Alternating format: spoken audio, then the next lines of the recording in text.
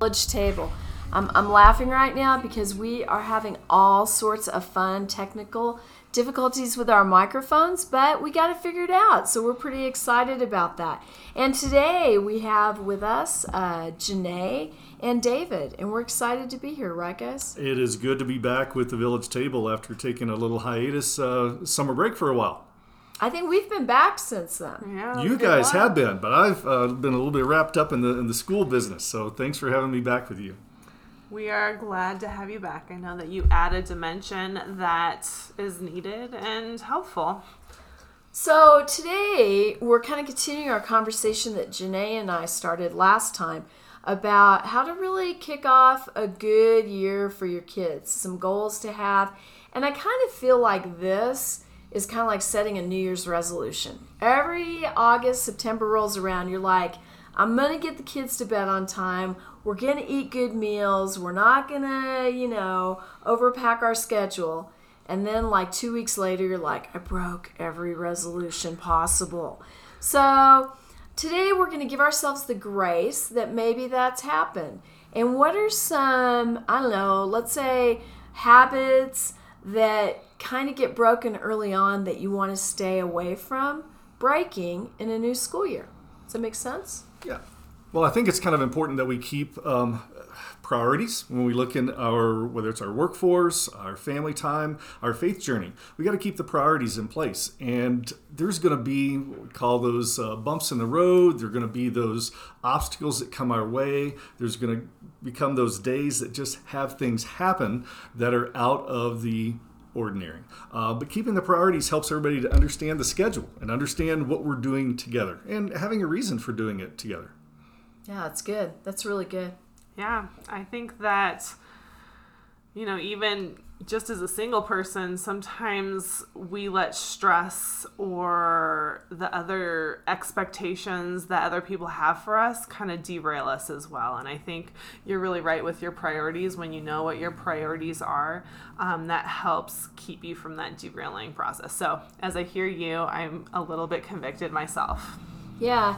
Well, and the tough thing with priorities is there's a lot of emotion right now. Emotion around work situations, financial situations, people's fatigue even. And it's making sure that our priorities are set. We've got some accountability around them. I think whether you're single and raising kids or, you're doing it as a couple, you really got to build some accountability and sometimes to talk and say, are we hitting those priorities, or are we just kind of wafting with emotion? Is wafting the right word? I think it is that now. That works. It does. Yeah, it works now. All right. Your hand motion really gives us understanding what happens. We get tossed to and fro with things. It's true. It's true. All right, so some of the priorities that we want to look at today are, getting our kids to bed on time. How do you do that? Because that's an easy one to go out the window. Like, we'll just go half an hour late tonight, half an hour late tomorrow night, hour the next night. Oh, well, so much for bedtime. How do you stick to that bedtime ritual? I look back to the good old days when kids were younger, establishing that from the parental side first. We have to show them that we're going to do this. We have to say, this is our time to sit down and have a meal together. This is our time to play together, whether it's sports in an activity, whether it's just going to the backyard and having the swing set time or the trampoline time, and then saying, okay, let's wrap up what we have to from the day, homework, getting the bath and shower, and those are priority scheduled things so that we say, okay, 9 o'clock's here. Everybody's wound down and we're going to be going to bed. Mom and dad model that too in the home where you've got mom and dad. I think it's been very important for us to do that in the younger years when our kids were younger. Boy, when they grow up, they're adults and it's totally different now. So I've got to let go of that, and they dictate their schedules and they've got their consequences to not following that, as do I. Right. But while they're in those younger years, you as a couple, you need that time once your kids go to bed. And you as a single person might need that time also. So it's walking the rituals with them leading up to bedtime and then explaining, we need our time too. I need my time.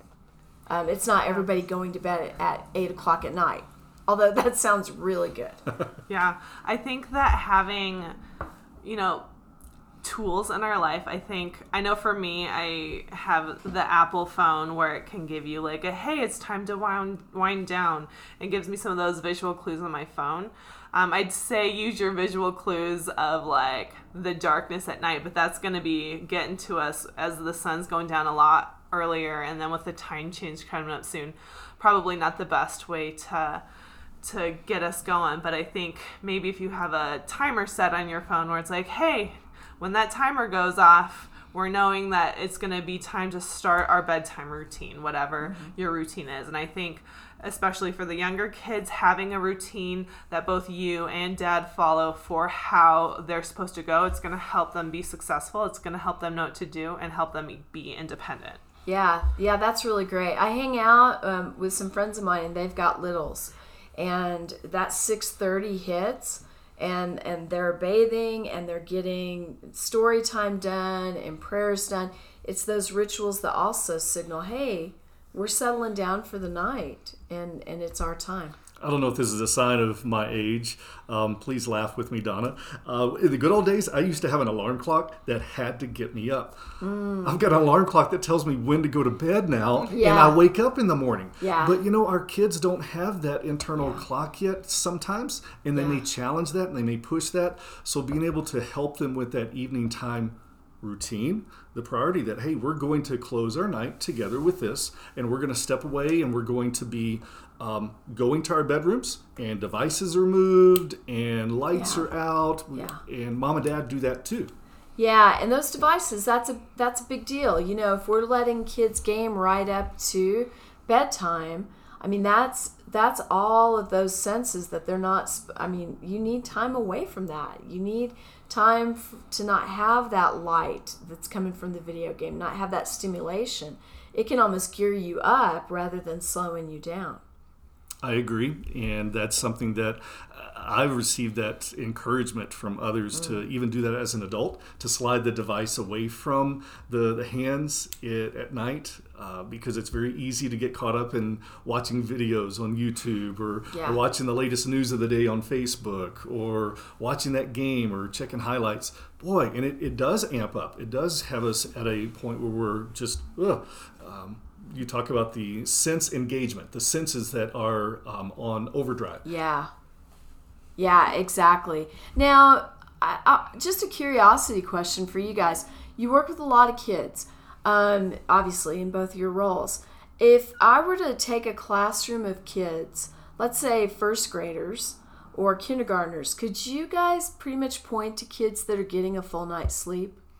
It's easier to observe, and we see kids that hit points during the day where they're exhausted, and that's going to be natural. I think I would love to have that good old nap time in the afternoon with the preschoolers, but I think when their engagement is beginning to slide a little bit, it's easy to see that because they yawn, just like you did at me right now. Right. We yawn. We see the kids in their classroom engagement that may be a little bit on the geared down side. We don't want them to be such live wires throughout the day that they're out of control, but we do see the body's engagement, whether it's sit-down activities that they're just starting to slide and become limp noodles kind of things. Yeah. Or sometimes, especially with the youngers, like they start to amp up and get crazier just because they're trying to keep themselves awake. And so sometimes the crazier they are is just that, like, hey, I'm trying to keep myself awake until I'm going. So yeah, and it's for sure it's a tough thing to get into that routine, but so important. Now, as you look at students today, there's a lot of video game usage, whether it's iPads or phones or playing Minecraft. What is some of the danger of that? Because we say, probably parents say, hey, we're not going to limit that this year. And before you know it, kids are sitting in front of it. But there's a real danger to it. What do you feel that danger is? Not to take us back to the good old days when there wasn't the electronics that were the engagement factor. But there's got to be a good balance of physical activity. There's got to be a good balance of that mental engagement, sitting down and reading a book, whether it's individually or as a family, those younger students that have that yet to learn how to read, that it's really dependent upon mom and dad and siblings that can sit down and take that time, and that be a priority of time, a bigger chunk of time. I'm afraid that if we were to survey our kids, we'd see that a large number of them are spending definitely more hours on a device, some visual engagement, whether it's, like you said, phone, gaming system, or computer, that's having them away from some of those other physical, mental engagement activities that are important for development. I don't care if they're a 3, 4, 5, 6, 7-year-old in those early developmental years, or if they're a middle school student. There's got to be a proper balance of that, and parents have to continue to be the ones to monitor that and to portion that out. Yeah, I think setting that example also is huge. I mean, if we as parents aren't setting the example, then how are they going to learn? I remember in my childhood development classes, so much of what a child does sometimes in their behavior is what they catch, what they see, what they're observing, and then almost mirroring. And sometimes the fight for I want to be on my game or whatever is that crying out, I want time with you, but I see you on it. I remember a few years ago, one of the classes I was teaching here, I asked students to spend some time with their parent. And one of my students came back afterwards and said, yeah, my parent wouldn't do it. They were busy on their phone that night, and we did not get that 5-minute conversation. And that's not to convict, because I know there's times I'm on mine too. I mean, I've been called out for sitting on mine, just something comes up and I need to go to it. But it's making sure it's not a priority, right? That's where we started. That's a word, yeah. Priorities, absolutely. yeah. I think for the youngins,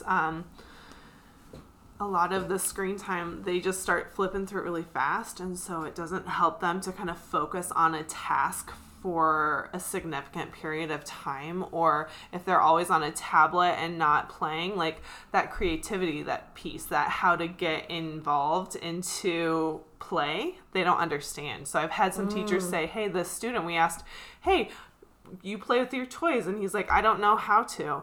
And they said, well, don't you play with toys at home? And it was, I play on my tablet. And so I think that is one thing where it's like, hey, if they're not able to play with toys, they're not able to think creatively. They're not able to use objects in ways that they weren't really intended to use, but it helps that creative piece for them to grow. And I know that a lot of times, like, we want our kids to be calm because they're calm and quiet in front of a device so that we can interact with other adults. But if that's mostly what they're going to, they're losing that piece and that brain development of how do I interact with toys?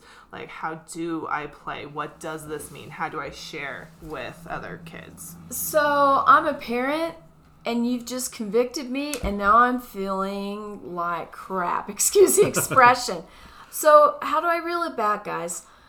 We just touched on two, and for the sake of time, we'll probably just hit on one more. But all right, let's say, having a set bedtime's kind of gotten out of hand.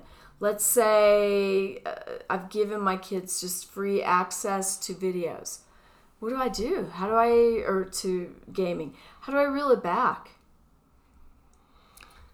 Yeah. Both of you looks at me. I think some of it is not what not to do, but maybe something you can do. I think a lot of times, like, taking things back is really hard. I think if we are intentional about looking at the clock and about spending time with kids, like, how do I show them and play with them and interact with them? Like, that's me putting down my device for a while and playing or working or talking with them and setting up those routines on, if I were to start putting my device down to help them get ready to, and be like, okay, I think if everybody can't use it, it helps make it easier for everybody to kind of come together. Such a great way to look at it. I had a parent come in today and they said, I feel like I'm just jacking my kids up, right? And I think as parents,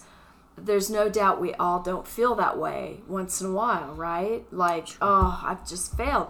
But I love how you said that, Janae. Instead of looking at, oh, I've done all these things wrong, what's the one thing I can do that would really put us in the right direction, that would be a better step forward, that would kind of get us into better, healthier habits, priorities? So we talk about how our devices are becoming that negative piece. Let's use the device as a positive piece and how we can schedule our time. We set alarms to wake up in the morning. Let's set alarm to say, okay, devices are all being checked in at this time, or everybody's coming to the living room at this time, or we're sitting down at the dinner table at this time, so that everything else gets put aside. My family's worked really hard when we go out to eat, that we are, even with older students, your older children, they're 19 and 23 right now, so we take our time to go out to eat together. We put our devices aside. Everybody does a check. As a parent of those older students, I know that's tough to watch. Parents that are younger, people that are sitting down in the restaurant beside us, and kids are sitting there on their devices while they're sitting down as a family. And I go, oh my goodness, I am so thankful I didn't have that in the younger years.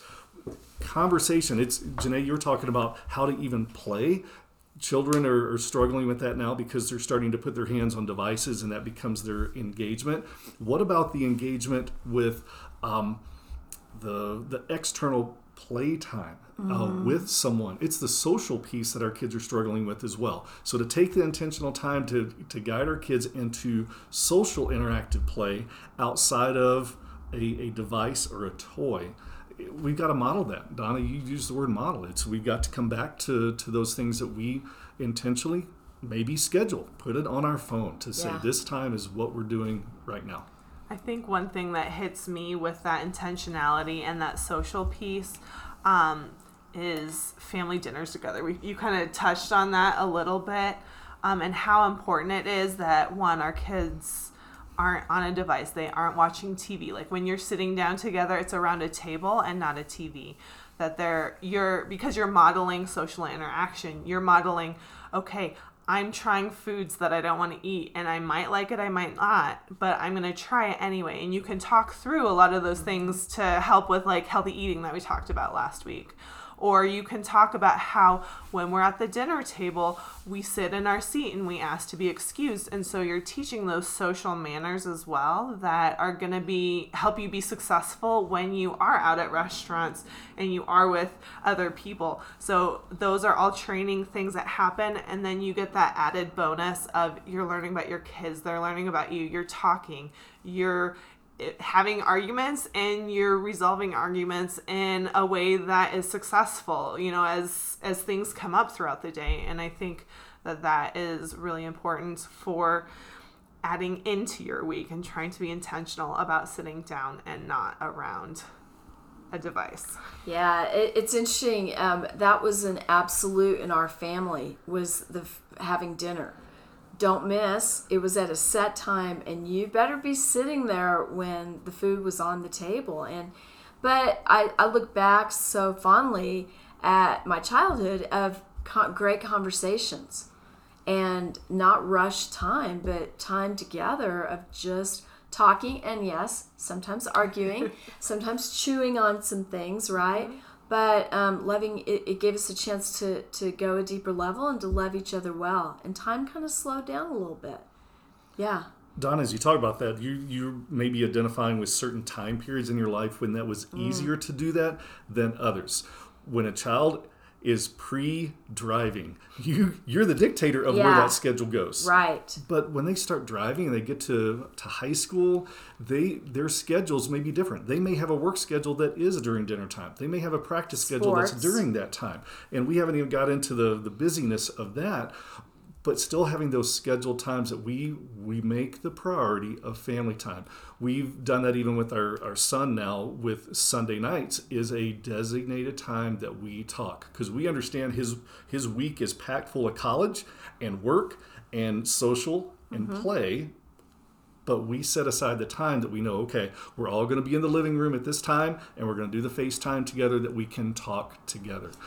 Yeah, we our big thing was living out of that crock pot, right? During my son's high school years, like there were a lot of crock pot meals because that worked. I was a working mom, busy. We were all going different directions and went to his games, but we wanted to come home to a hot meal, and that helped us to be able to do it. And there's lots of great ways to be able to have a meal, to be able to have that time together, even as they get older.